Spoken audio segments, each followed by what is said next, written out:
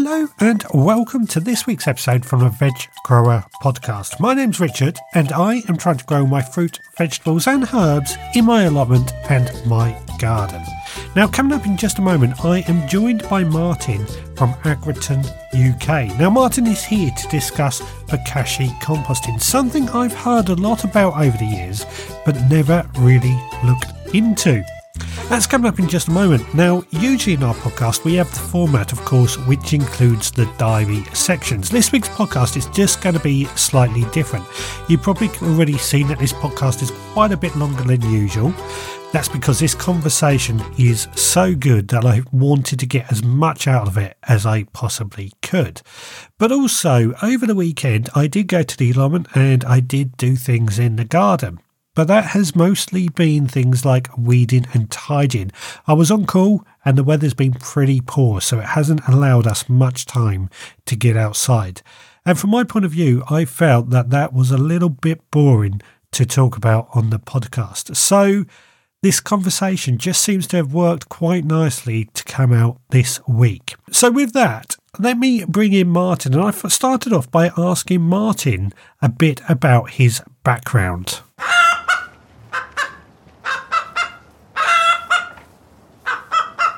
Probably interesting to hear my background, actually.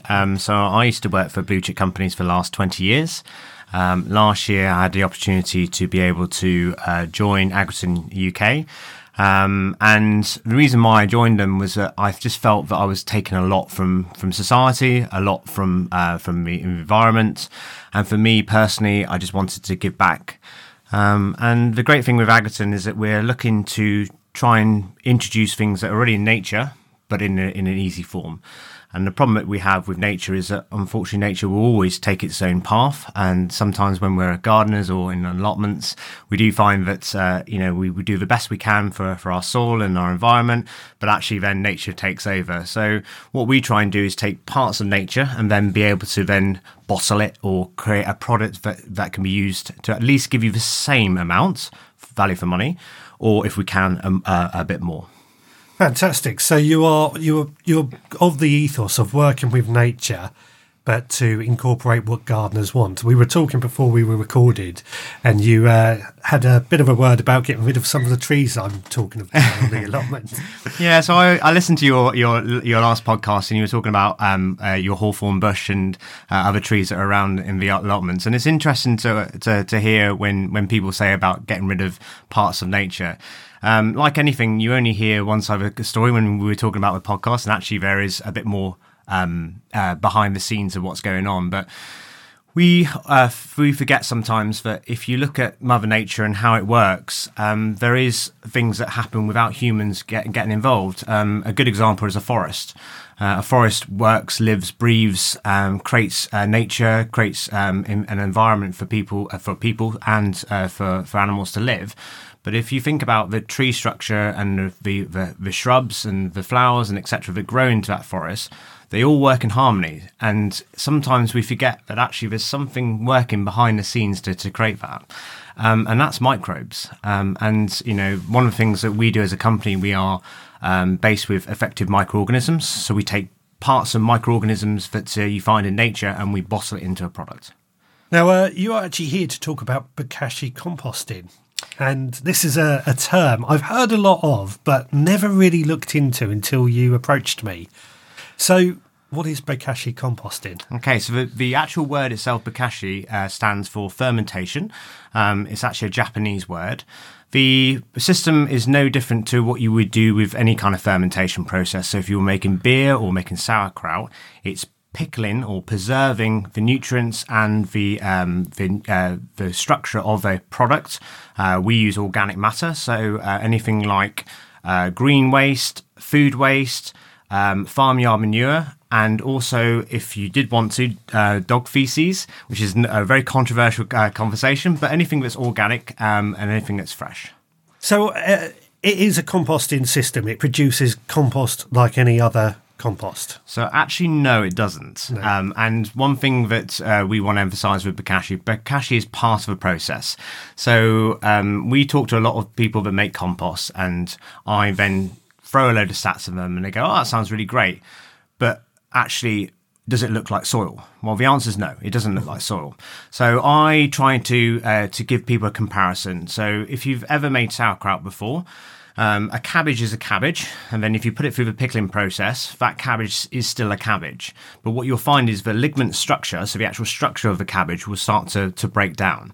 But actually, the calorie content in a sauerkraut system is actually more. So actually, the cabbage that you created has more energy in a sauerkraut scenario because of the bacterial activity in it. Oh, right. Okay. That's interesting. That's very interesting. So we're all made of energy, and we discussed a little bit before we started this podcast about how we're all made of energy and there's energy around the world. Energy is really important because that's how we survive. We need to have a balanced diet, the same as soil needs a balanced diet. So when we talk about NPK, which is the magic words that everyone talks about when it comes to any allotment, what they're forgetting about is NPK is great, but unless our system can actually take that NPK up using the soil life actually in the soil, then you're literally washing it around down the drain. Yeah, I mean, I always say that to grow good plants and vegetables, we need to look after the soil. It's far more important to feed the soil and look after that soil health, which is why I'm a big fan of no-dig gardening. Yeah, and I think the thing is that when we talk about calories, when we look at our own human health, sometimes we forget that actually calories have an importance, but also the structure of those calories. So I use an example of milk and yogurt. If you take 100 ml of milk and 100 ml of yogurt, there is more calories in yogurt. Now, the process is exactly the same as what we're doing with Bokashi. It's a fermentation process, but we're using bacteria in a positive way instead of a negative way to then create a outcome the other side. And I think that's the key thing when we talk about microbes is that when we talk about Bokashi uses a thing called anaerobic systems. Now, if you put anaerobic into composting, most people will say that's a negative thing. And there are a lot of soil experts that say that anaerobic is bad. Well, actually, they are slightly right, but only in respects to what they're talking about, which is normally aeration in composting. Yes, so anaerobic composting, let's say we had a normal compost bin filled up with grass clippings and it goes all watery and sludgy. That's the sort of anaerobic composting that is a bad thing in that scenario, I'm guessing. Yeah, and that's the thing is you're not controlling those microbes, but if you can control the microbes and you actually put stuff into that equation, you can make a good bacteria environment. When we talk about antibacterial, and I talk about this from a human point of view to get people to understand the difference between good and bad bacteria, just to emphasize that there is actually no bad bacteria in the world. It's just that certain bacteria are harmful to humans. And actually, when we talk about bacteria, we're talking about a structure of a blend of microorganisms. So I always use the analogy is if people think that antibacterial wipes kill all bacteria, then you're wrong. Mm-hmm. They will kill bacteria for a period of time, but then they will colonize depending on the structure. And actually, there is some science in the difference between keeping a natural kind of habitat in respects to a little bit of dirt in your household compared to having a completely antibacterial bacteria-free environment, because actually, one, you're going to be cleaning a lot more because those bacteria will love those scenarios, but also actually as a system, you are creating a good environment for the bad bacteria to multiply very, very quickly. Ah, that's an excuse I can give my wife when it comes to cleaning now then. Yes. So, if somebody that is wanting to get into Bokashi composting, where would they start? The first thing I'd always ask someone that does composting is, what is your output? What are you actually trying to achieve? And Bokashi is part of a system. It's not the system. So when I throw lots of stats at people, they go, oh, wow, this is an amazing system.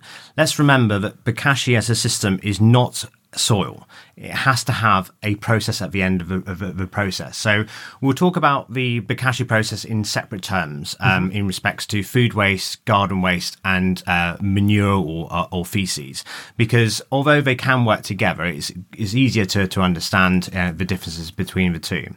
The first one that I always talk about is food waste, and because in the UK we're not really understanding food waste can be a food resource. People are scared of what the situation is with food waste. I always talk about a roast dinner, because a roast dinner in my household is something that we cook on a Sunday. And if you leave that chicken carcass in a brown bin, so we're really lucky. I live in Somerset. We have our food waste collected every week. If I leave that chicken carcass in my brown bin, which is provided by the council, and I left it all week in the sunshine, I can assure you will not want to smell that after a week. And that's everyone's representation of food waste is something that's rotting or putrefaction, smelly, maggot-ridden, etc. But actually, if you process it and make it into a resource, then the smell is not that bad. So the Bokashi process needs some materials for it to work. The main one is effective microorganisms. So we supply, as a company, through Agriton, we provide EM certified Bokashi brand. Now, there are loads of different brand manufacturers out there on the market, but we are certified by a company or group called EMRO. So EMRO were the people that kind of started this technology, and a guy called Dr. Higa. If you're interested in EM technology, go and have a look at emrojapan.com, and it will show you all the information that Dr. Higa has been developing.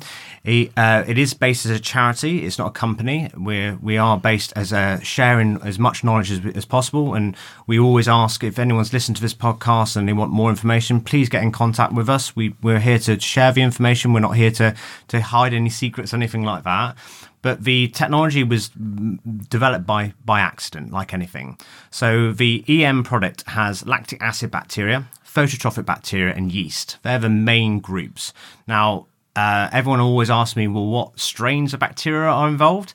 There is a little bit of secrecy. We have to obviously have a little bit of secrecy in respect to our recipe. We will never give you all the breakdown, but we can break down a little bit with the different kinds of bacteria. And actually, the harmony of those three areas of bacteria, the great thing about it is that they work in harmony. So what happened was Dr. Higa actually mixed these three together by accident. Threw it outside his window because he didn't think it was working, and within a couple of weeks the grass started growing more on one side than another. And the thing is, with microorganisms, we talk about harmony or working together, and what all that's happening is that you're creating an atmosphere for the good bacteria to multiply and grow. So now if you then look at that for food bacteria, and actually using it as a food process, all we're trying to do is we're trying to outweigh the bad from the good. So we're trying to retain the nutrients instead of putrefaction and decomposition. So if you think about your chicken carcass, if you then put some effective microorganisms, so in food waste we put Bokashi bran, Agriton Bokashi bran on the top, and then we sprinkle it on the top, and as long as it's kept in an anaerobic system and we've outweighed the bad from the good, that will then keep forever. Wow, really? Yeah. Wow. So anaerobic is a really important part, and what I try and compare people to is when you use vacuum bags to keep meat fresher for longer, what do? Take out the oxygen. Oh, take out the oxygen. So actually, that's an anaerobic system as well. So there is some science behind actually that system.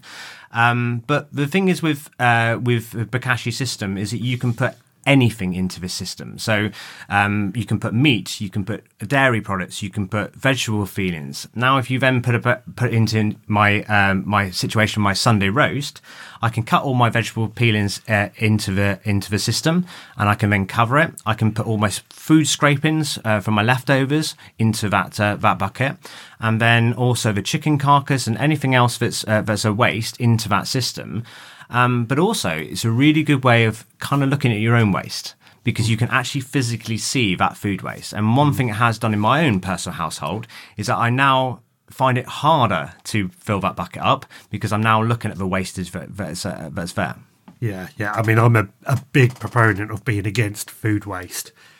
So the problem that we have as a company is that actually we agree with you. It's we would actually like the bigger companies to take more responsibility, and we live in a society where big is better, and you buy more and you save more money. But actually, if you think about the quality of those products, and that's a really important thing, when you're growing your own vegetables, and the great thing with Bokashi is you can now put this into your own sort of central system. A lot of people say to us, I use Bokashi and my carrots taste more carroty. And actually, there is some science behind it. That's for microbes that are creating that environment. Now, the other thing as well, there's been some new research in generally with any kind of vegetable and how much nutritional value is in it. So sometimes when we talk about food waste, actually there's a bigger story to have, and hopefully in the future these supermarkets will hopefully have a standard, like a consumer a standard on their vegetables, so they can prove their nutritional value of their carrots. Because actually buying a good quality carrot compared to 10 not so good quality carrots is better for your own health as well. Yeah, definitely. So it's very fascinating, I've got to say, completely. Like I think you said before we started, this is going to completely blow my mind, and I'm already like, And I think this is the thing with sometimes as generally as humans, we put something into something and then we get an output. And as long as we get an output, we don't really ask any questions. My job really in Agriton is to start making you understand the whole system as a whole, because actually it's not just to do with the science, it's your inputs. So your food waste that we've now created, within 2 weeks you've got something you can then put back into your garden. Now, a lot of people say to me, well, how does that work? Because isn't it going to be full of smells and bad bacteria? We use a low pH. So the actual system itself is using lactic acid bacteria as the dominant bacteria. So we talk about pH in soils, also the same with composting as well. And I said at the beginning of this interview, the Bokashi process is not compost. Mm-hmm. So if you took that that chicken carcass out of your food waste bin, it's still going to be a chicken carcass. And sometimes people look at it and go, oh, it hasn't worked. It doesn't look like soil. Well, actually, that is the first process, because you're retaining the nutrients, you're retaining the carbon, so there's no loss in energy. And now I'm going to put that energy back into the soil. Now, it's quite a simple process. All you do is dig a trench and then literally put that food waste back into the soil. Over the period of time of fermentation, you will get some liquid, and the buckets that we sell have a little tap on the bottom, and that's full of microorganisms. So don't chuck it away. It has some uses. The main one that I personally use it for is drains. So if you put it down your drains and you do have fat content or build up of residue on the pipes, the microbes will love that. They'll actually attach themselves to that and they'll start eating away that organic matter and clear your drains. So that's how I use it personally myself.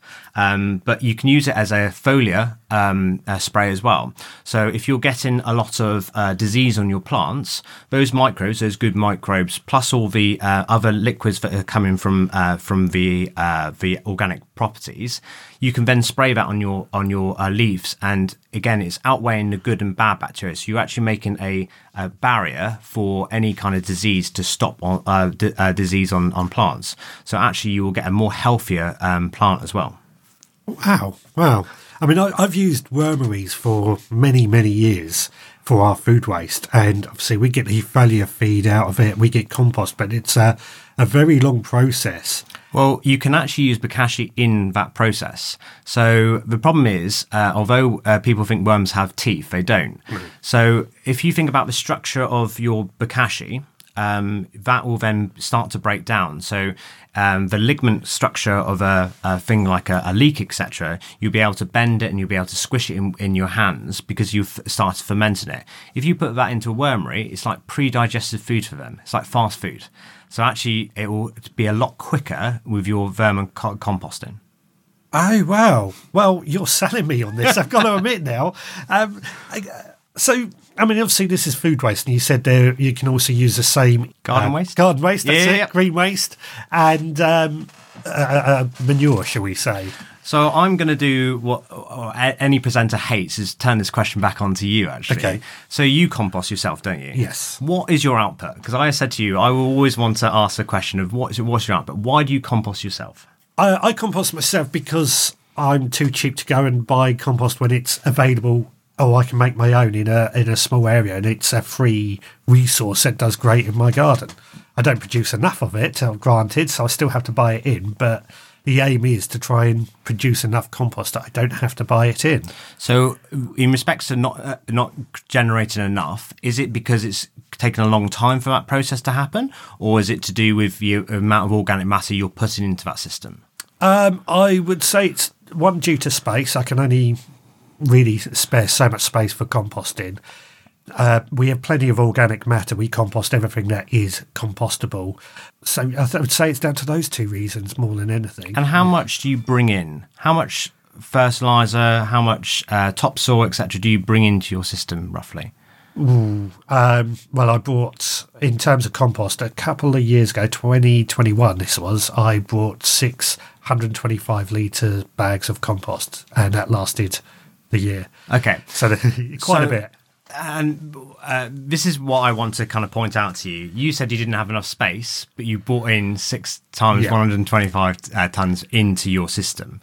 So the problem's not actually to do with how much you're producing, it's just time. Because the problem is with composting, generally it takes a lot of time for it to work.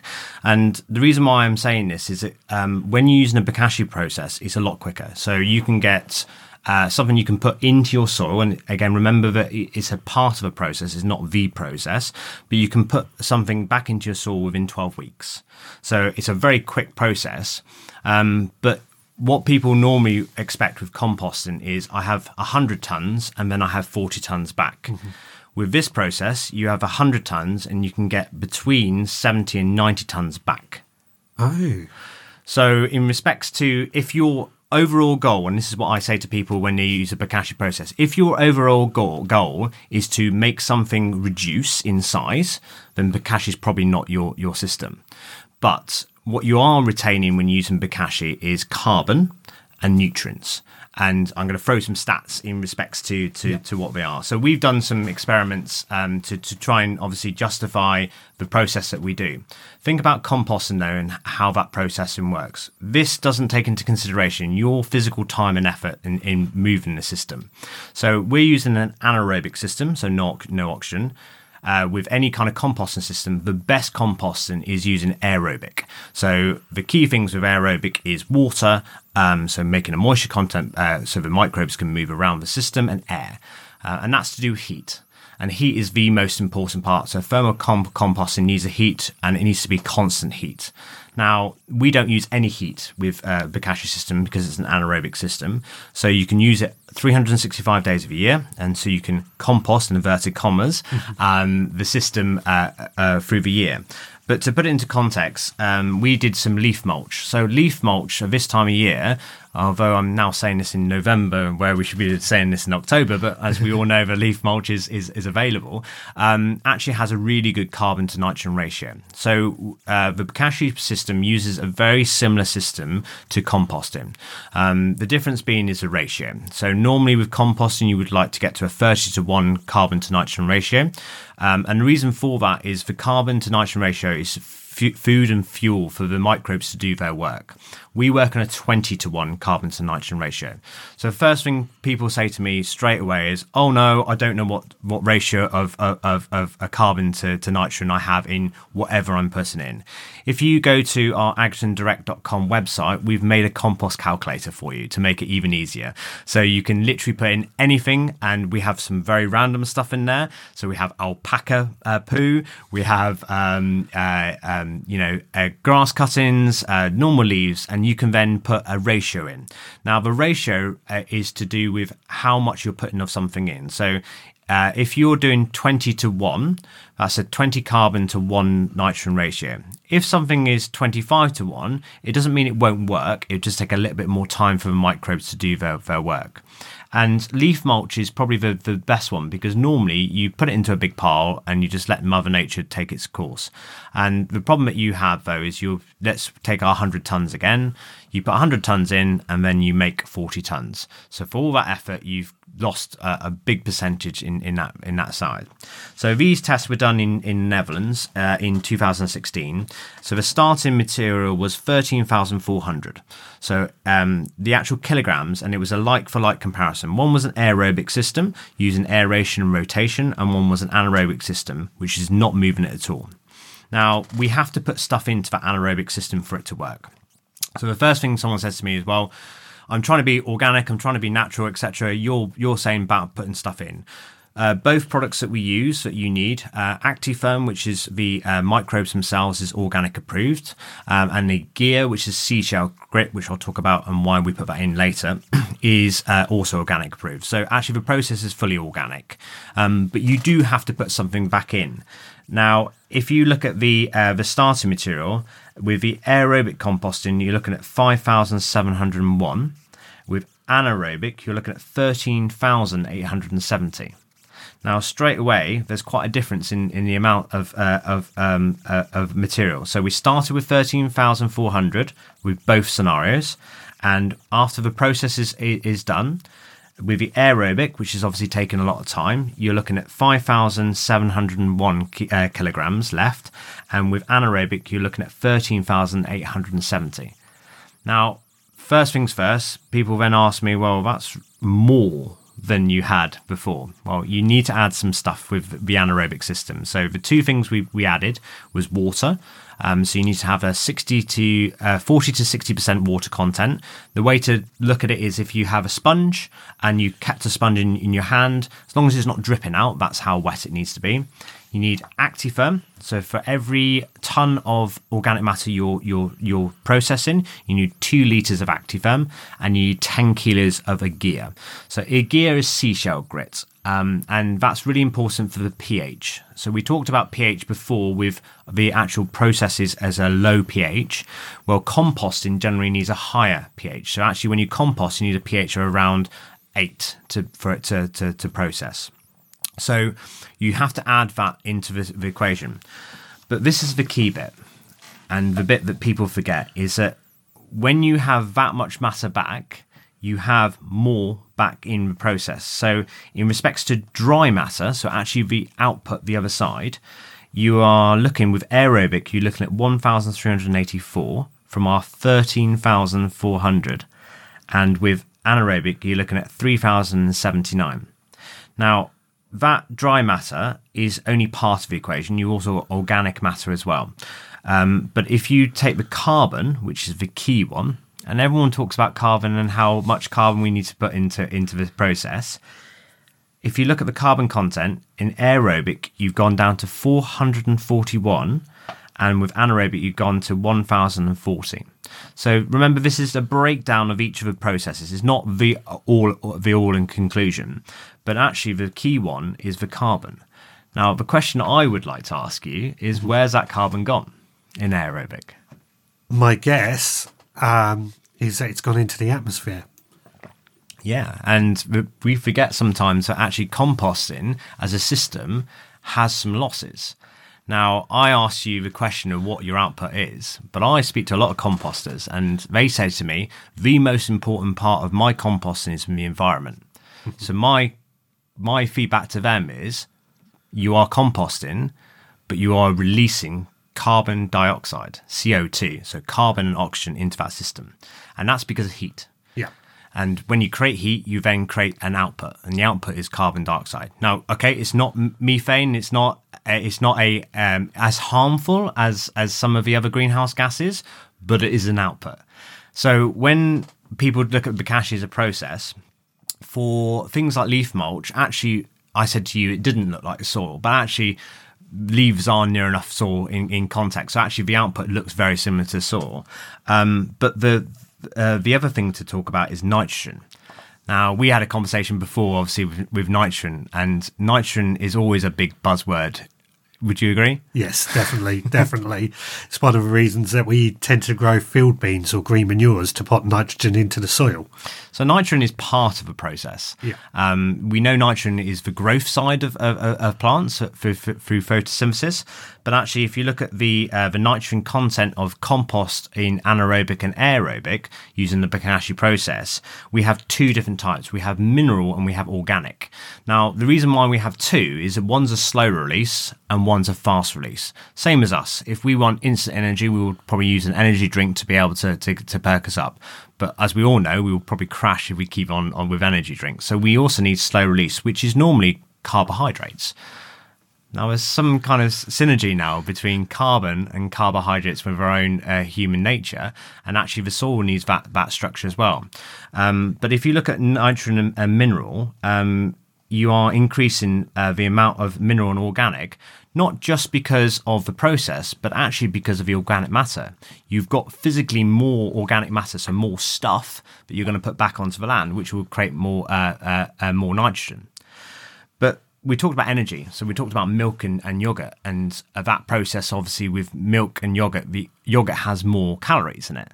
So that's the same with this process as well. So the millijoules of energy on aerobic, you're looking at 67.9 in this test. With anaerobic, you're looking at 193.9. Wow, that's quite a difference, isn't there? That's a huge difference. Yeah. And I'm just looking at this man's shocked face when I look at it. We forget sometimes that energy is really important, and energy is important for us as well as it is for the soil. So energy gives us the opportunity for the soil to be able to do something with it. And what farmers are finding now is that we can't chuck any more nitrogen onto the soil. And that's because the percentage that's coming back, and obviously for the allotment owners and the garden owners out there, it's probably something that they don't understand because they're not in it. In that process, but farmers are having the same problem. They are trying to put foliar or granular fertilizers onto their soils, but the soils can't take it, and you can only put so much into a system without the soil not being able to process it, and that's to do with organic matter. So you obviously bring in soil to top up your organic matter. Now, with this Bokashi process, you aren't going to get something the other side that looks perfectly like soil. But within a couple of weeks, and the same with the food system, the soil food web will do the work for you. So what you'll notice straight away is that earthworms, and we were talking about vermicompost and obviously loving Bokashi, they love this low pH, and actually they can eat it and process it a lot quicker, which means that when you, after 3 or 4 weeks of digging it up and mulch it into your own topsoil, you will start to get more life in that soil. And the life bit is the most important part, because without that life, we don't have living soil. Yeah, definitely. I mean, the sign of a good soil is how many worms you have in the ground, I always feel anyway. Yeah, and do you know what? As a top tip for any gardener, that is a good way of telling how much life is in the soil, is looking at worm content. What I would always say to people that are looking to try and rejuvenate their soil, you don't need to spend thousands of pounds on testing kits. I'm not saying you won't get a good, you will get more information. And as a company, Agton, we do a lot of, we have our own agronomists, and, we do a lot of research and obviously soil structure, etc. And he would say to me straight away, yes, the more data I have, the more I can analyze and the more informed decision I can make on the soil. But actually, just putting your fork in and just digging up some soil will give you the ability to have a look at it.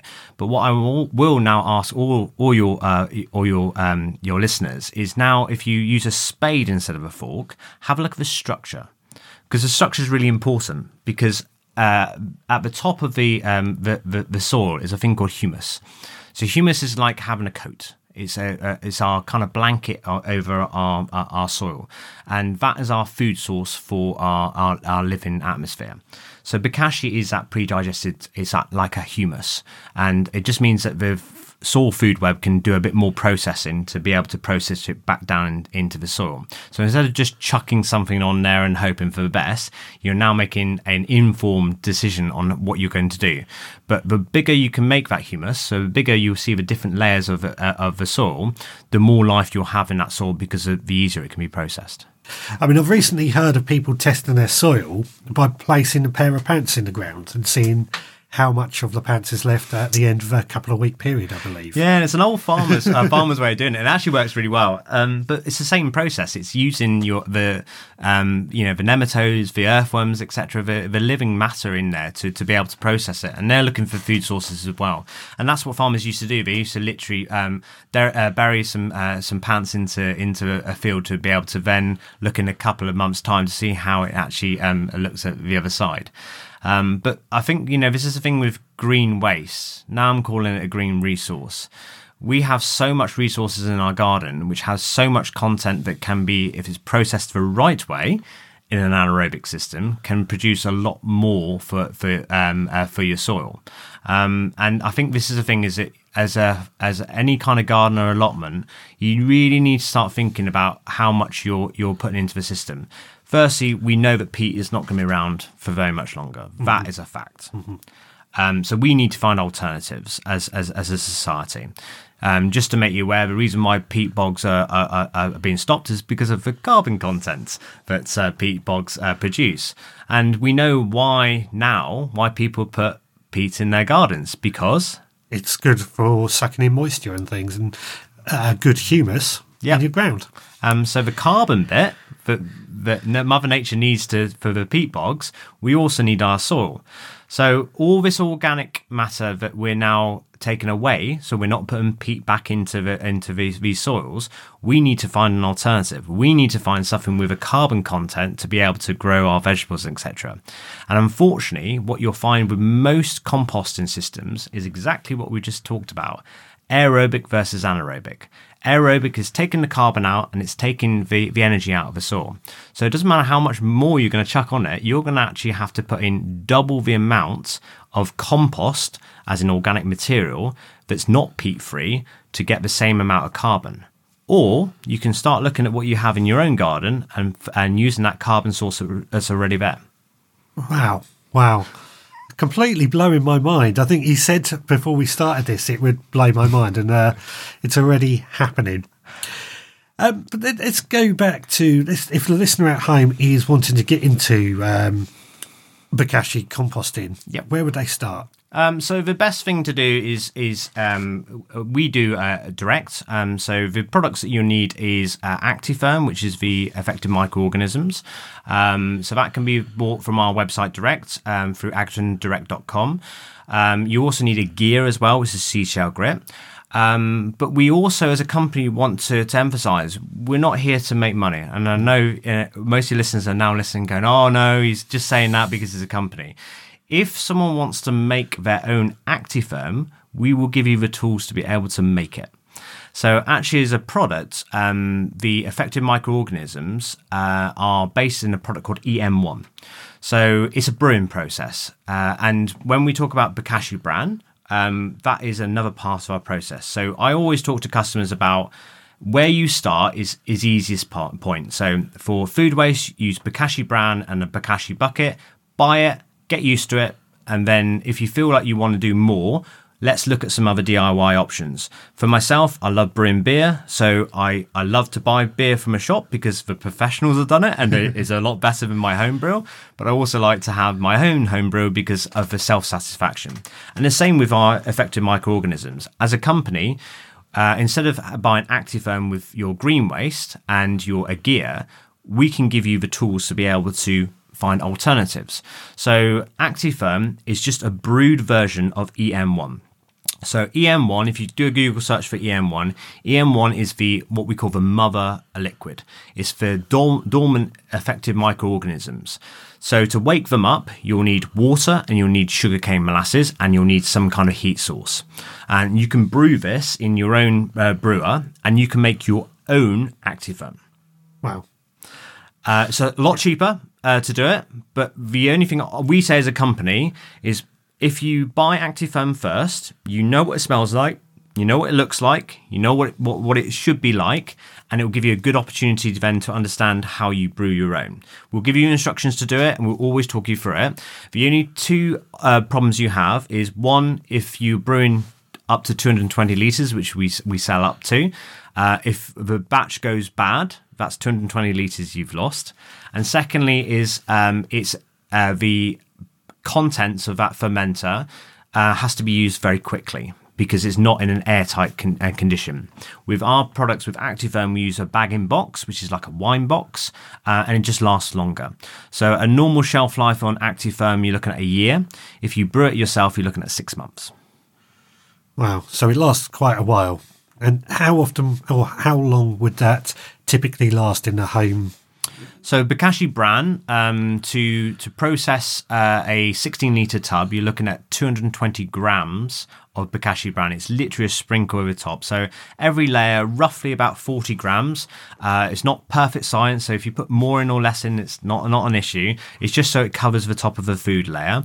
And with the garden waste, the Actifirm and the Aegea, you'll need 2 litres of Actifirm per tonne, and you'll need 10 kilos of Aegea. Now, I said, obviously, the EM1 can become Actifirm, and Actifirm is actually our Bokashi bran. So it's wheat bran, and it's then brewed with the Actifirm. So if you want to make your own Bokashi bran, you can.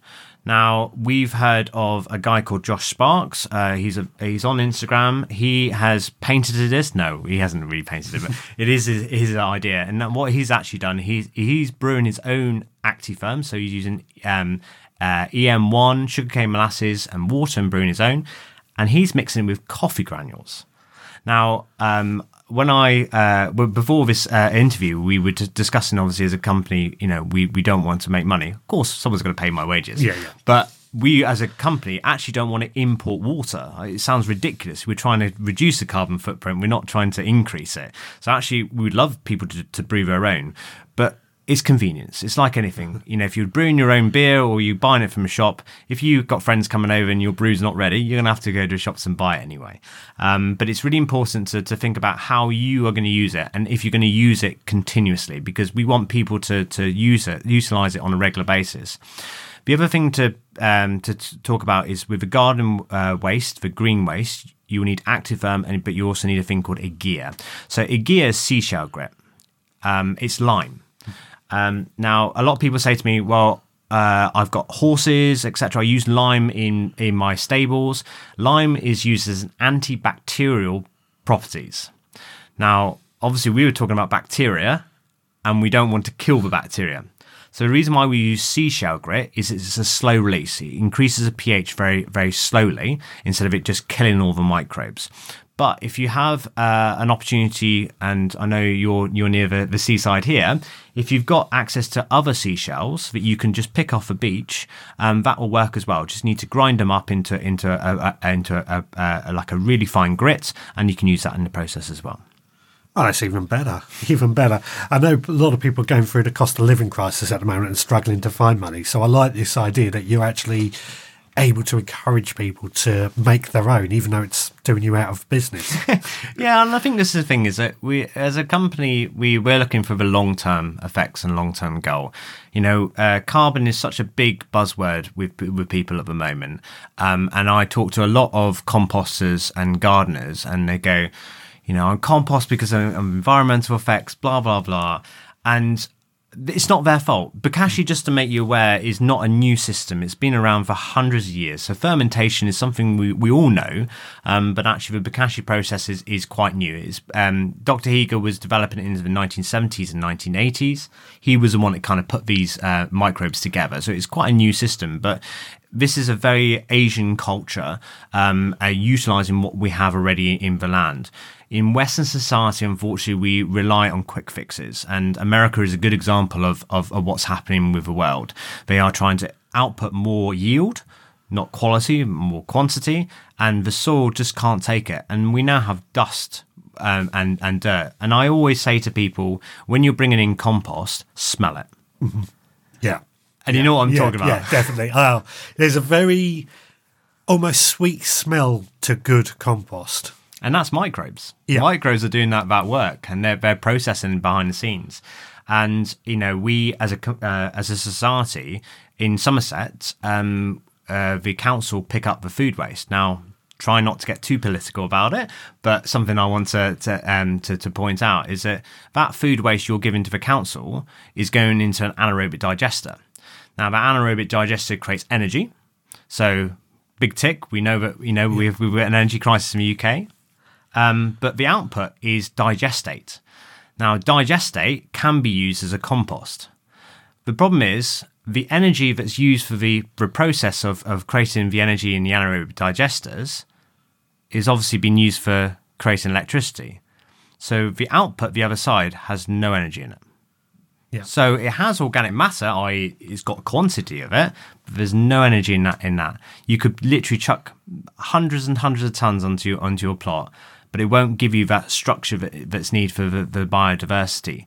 And I would always say to anyone that is in that scenario where they're saying, well, my food waste is being collected from council, I'm ticking a box. Think about it from your own facilities. If you're bringing in compost into your own garden and you could use Bokashi in that system, wouldn't it be better to use it in your own system than actually going into that system? Yeah, definitely. I mean, again, we have a green waste collection here, but we don't send anything to it. Everything's composted here. Although now I'm going to be doing Bokashi as well. And that's the thing is that I keep saying about the thing with these systems. Bokashi is not the system, because straight away some people just want to have soil. And what we're trying to do, especially with composters, is that you could, in theory, do both. Yeah. So you could do anaerobic and aerobic to give you the good and bad in both scenarios, because the bad with Bokashi is it's not soil, and the good with composting it is soil. So actually you can use it in a joint system. But we've talked about Bokashi as a system in respect to effective microorganisms. But actually you can utilize it for your own composting to do it the other way. Now, this is a real controversial thing, because I've come on this podcast to talk about Bokashi, but actually effective microorganisms work in what we call facultative. So they can work in an anaerobic and aerobic system. So let's take our food waste, for example. I don't want to put it into a trench, and I want to do something else with it. You could put it into your compost heap, and those microbes will work in an aerated system. So they actually will speed up the process. Oh, okay. So let's just say my output, my goal is to make something that's big, smaller. So first things first, obviously I'm going to take my environmental hat off, because actually this conversation is now losing my carbon, losing my energy. But if you're trying to produce more compost, more soil, you could put that food waste into your compost system. It's facultative, it will work in an aerated system, and it will accelerate that temperature. So first things first, you'll get the temperature up to 70 degrees a lot quicker, because there's more energy in that system, because we're using the food waste which has been preserved, etc. You will have a higher temperature for a longer period of time. So actually you would increase that time, so you'd have compost within 3 months. Wow, that's pretty quick. Would using that sort of system, and if we had, say, a chicken carcass, would that attract rats or anything? Is that going to be a problem? So this is the thing with vermin, and actually it's the same with digging it into your food waste into your garden. Animals are always they always have a look, they always have a smell, and if you've got dogs and etc., they will have a sniff around. So I would always, if you're using your food waste in your own garden, I would suggest 12 inches as a rule of thumb, just so you can put some earth on the top. As long as they can't smell it, then there's not an issue. If you're putting it into a compost a bin, straight away people go, well, as you said, a chicken carcass in there, that's going to create rats. The best compost is actually to aerate. So if you're aerating it every week, which is really what you should be doing anyway, rats won't like that, because they will be disturbed on a regular basis. Will they eat some of it? Well, the answer is they will chew on it, but it's a low pH. So they'll chew on it and they'll go, I don't want that. And they won't, then they'll walk away from it. So in respects to kind of vermin, etc., if you are in an urban area, and I would always, you have to look after your neighbours as well as yourself, I would always think about that system, etc. If you're in the countryside, then that's, you're always going to have rats in when it comes to the countryside. There's not going to be any difference if you put that food waste into that system. But in respects to safety, because what people worry about is things like salmonella, E. coli, etc. Remember, at the beginning of this interview, I said that bacteria is only harmful for humans. Actually, there is some science in those bacteria being good for your soul, but that's a different podcast. In respects to that, you're lowering that pH and you're killing all those pathogens. So we've done tests ourselves to make sure that it is safe to put in the soil, and it conforms to all the standards in the UK. So, in respects to safety, it's safe to do. Fantastic. If we were doing this on mass scale, say in a farm or something, is this something that can also be replicated in that scale? Yeah, and actually it's more important in the farm scenario than it is in any other scenario, and that's because of nitrogen. And we discussed earlier on about the nitrogen crisis that we have in the UK. So for our farmers that are on our lands at the moment, for the gardeners, we need to get them to understand, the situation they're in. So farmers get a bad publicity on a regular basis because what they believe is that they have to have more grants, etc., to be able to produce more food. And the problem is in the UK is that actually we have just got into a population of eating the same things over and over again. And actually for biodiversity, that's really bad. So permaculture and no-till, no-dig, etc. is becoming quite a big thing. And actually the natural process is becoming more reputable because farmers are now seeing that there's better yield, better quality and more diversity, which is easier to sell. But we still have big farms, and especially in the southeast, that's a big part of the economy. And farms are having to put nitrogen onto the farms to create more growth. Now, we as a company believe that you can get the same better nitrogen levels out of farmyard manure than you can actually out of using conventional chemical-based properties. And the reason why we say that is that actually, if you've got agriculture there, you possibly may have the access to other things like cows or sheep, etc., that create feces. And actually, poo generally has a really good nitrogen level. The problem is with nitrogen is that you need to preserve it. You need to keep it in that system. So if we take it from a farmer's point of view, normally what happens is you have cows, a mixed arable farm.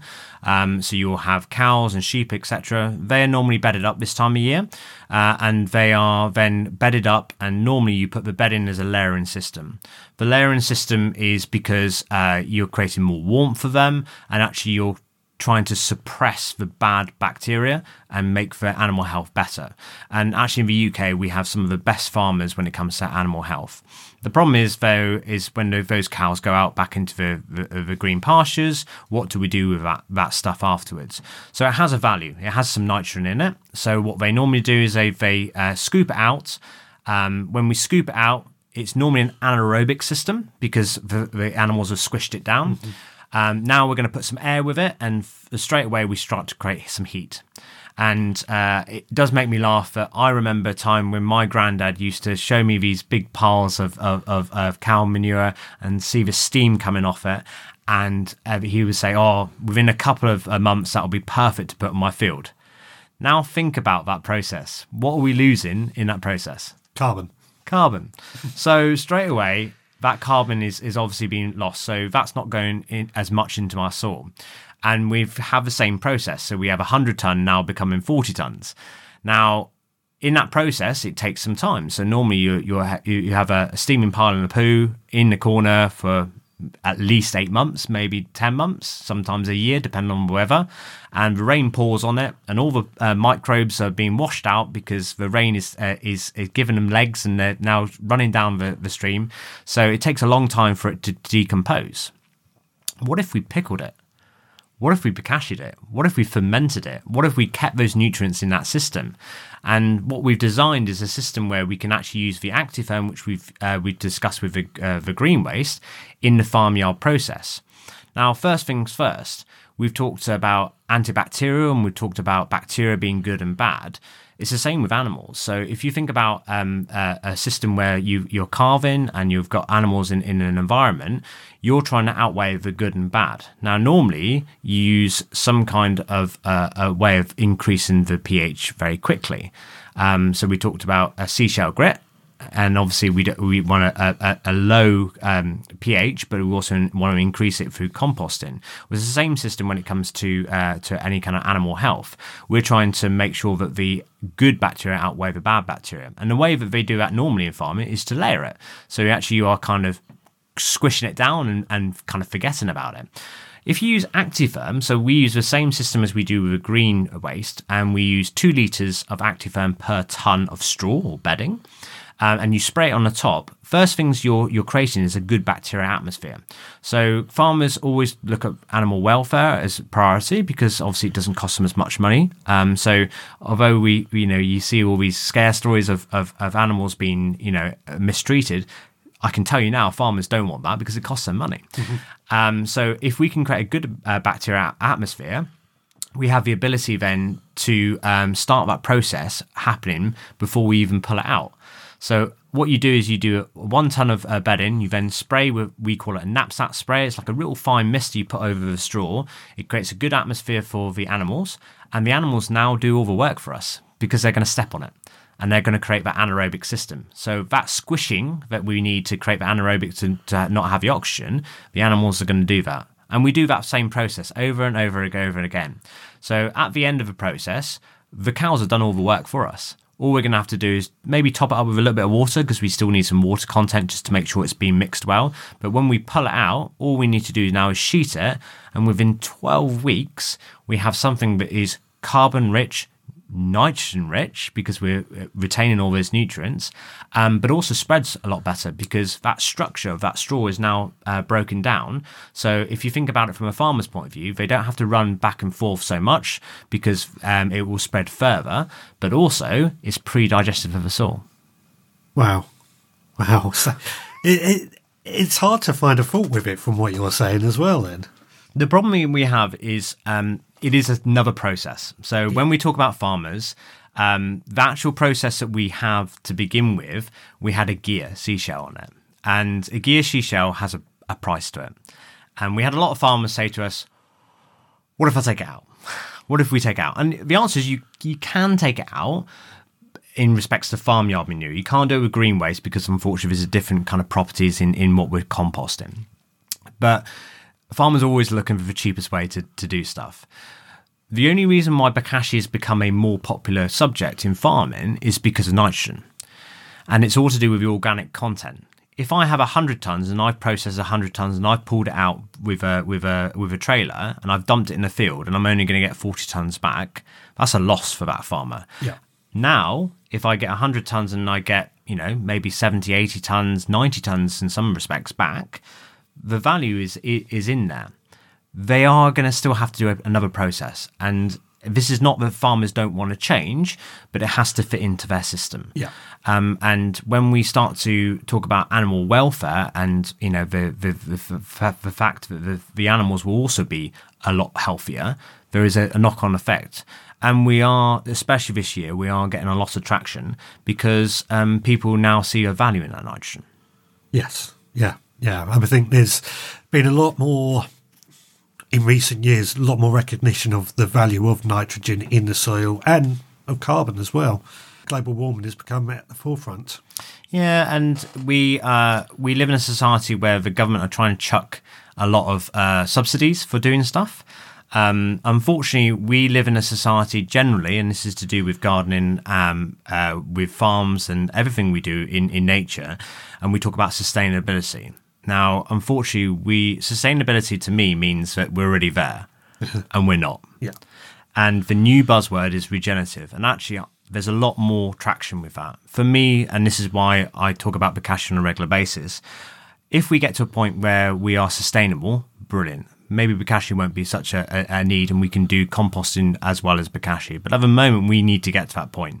We need to start regenerating what we've lost. And that's no fault to anyone apart from education. And an informed decision is a better decision. And what I always ask is that people listen. If they want to listen, we'll tell them about the process. And it's not that people don't want to listen, but maybe it doesn't affect them. And especially with food waste, that's one thing that I find that when I'm talking to people about Bokashi, they see it as, it doesn't affect me. Either my food waste is put in the bin or put into an anaerobic digester. We don't really think about it. It's gone from my situation. What if the government, and this is my kind of my future of what I would like to see, what if we put a value on that? What if it costs you to take away? Do you pay for green waste disposal here? I don't think so, but because I don't do it, I don't know. That's my answer. So in Somerset, we pay for green waste disposal because they see no value in it. It's not a resource to them. Yeah. But what if we did that with food waste? What if councils charge for food waste? I think we would have a different conversation then. Yeah, definitely. I guess the only thing I would say, we are all paying for the waste because we're all paying council tax, and it's got to be paid for somewhere. So yeah, and that's the thing I would say to any councils listen to this. Actually, what about if we could give a discount to people? Yeah. So you had a council tax, a X amount, but actually to not pick up the food waste, you got a discount as a consumer. I know that I would be interested in that, as long as it's used in the right way and as long as it's been safely done. And we as a company, we're definitely here to educate any councils that want to be involved in looking at this for their own waste disposal. As long as it's educated well, then actually what the councils want to do is not pick up. Yeah. And hopefully, maybe in the future, with the informed decisions that are made and with the education that we can give, maybe we can do a difference. Let's hope so. Let's very much hope so. Well, Martin, thanks so much for joining us and sharing all this information. I think there's a lot to go off the back of this, and hopefully it's certainly got a few people thinking. It's certainly got me thinking more about it. If anybody wants to find out more, where do they head to? So the best place is Agriton. So agriton.co.uk is our main website. From there, you can go to agritondirect.com, which is our website where we sell our products. If you want to have more information, please get in contact with us. We are here to help. So if you've got any questions or queries on any of the products, if you just give us an email at info@agriton.co.uk, we can answer your questions directly. Fantastic. Thank you. And of course, I'll add links in the show notes for this episode. Martin, thank you so much for joining me. Thank you so much. Well, there's everything that we need to know about Bokashi composting bin. I've got to say, I was absolutely blown away with everything that I learned throughout that conversation. My head was completely blown with all the stats and the figures and all the things that I learned throughout that conversation. And I came away from the chat with Martin feeling like I want to give Bokashi composting a try. Now, Martin actually brought two examples of his own Bokashi composting systems with him. One was the type of container that they sell at agritondirect.com, the company that Martin works for. And these retail, I think the cheapest I've seen at the moment was £66. But there are different examples and prices might change, of course. But Martin also showed me his homemade Bokashi composting bins. And it was quite simply two of the very large industrial size mayonnaise containers that are used in restaurants, and they often are giving them away for free. And he drilled holes in the bottom of one and slid that inside the other, and then he would put his kitchen food waste and his bran into that container, let the liquid drip into the outer container and use that liquid. And this is something that I thought I can replicate at home. So I got myself two containers. These were actually popcorn containers, 250 grams of popcorn containers, so quite large. And I've drilled holes in the bottom of that and popped that inside the other container. And we're going to use that for our Bokashi composting. We're just waiting on the bran, but it's looking quite good on how we're going to use it. And naturally, of course, I will report back just how well it works for us. It's something I'm really excited to try, and very, very enthused just to see how much better compost we can make, or how much better soil we can have, and therefore we get better vegetables. That's my ultimate game. I want better vegetables, like most of us. Well, I hope that has been of some interest to you today. It certainly has for me. If you have enjoyed this podcast, please do leave us a review on your podcast provider. That goes a really long way to helping get us found. Also, added to that, if you want to support this podcast, then please consider becoming a member of our supporters club. For £5 a month is what I charge to be a member. You get extra behind the scenes podcasts, as well as a collection of seeds sent straight to your door every month, and those seeds can be sown that very month. It's a lot of fun, I've got to say. I find it to be a lot of fun. Now, finally, of course, if you want to get in touch, my email address is richard@theveggrowerpodcast.co.uk. You can contact me through the website at theveggrowerpodcast.co.uk, where you will find how to become a supporting member, as well as being able to leave a comment on the bottom of a blog post or even a voicemail. And, of course, you can find me on social media. Just search for the Veg Grower Podcast. We will be back again next time, and I expect it will be back to our normal format. This week was a bit different, but I think it worked quite well. So until next time, please take care.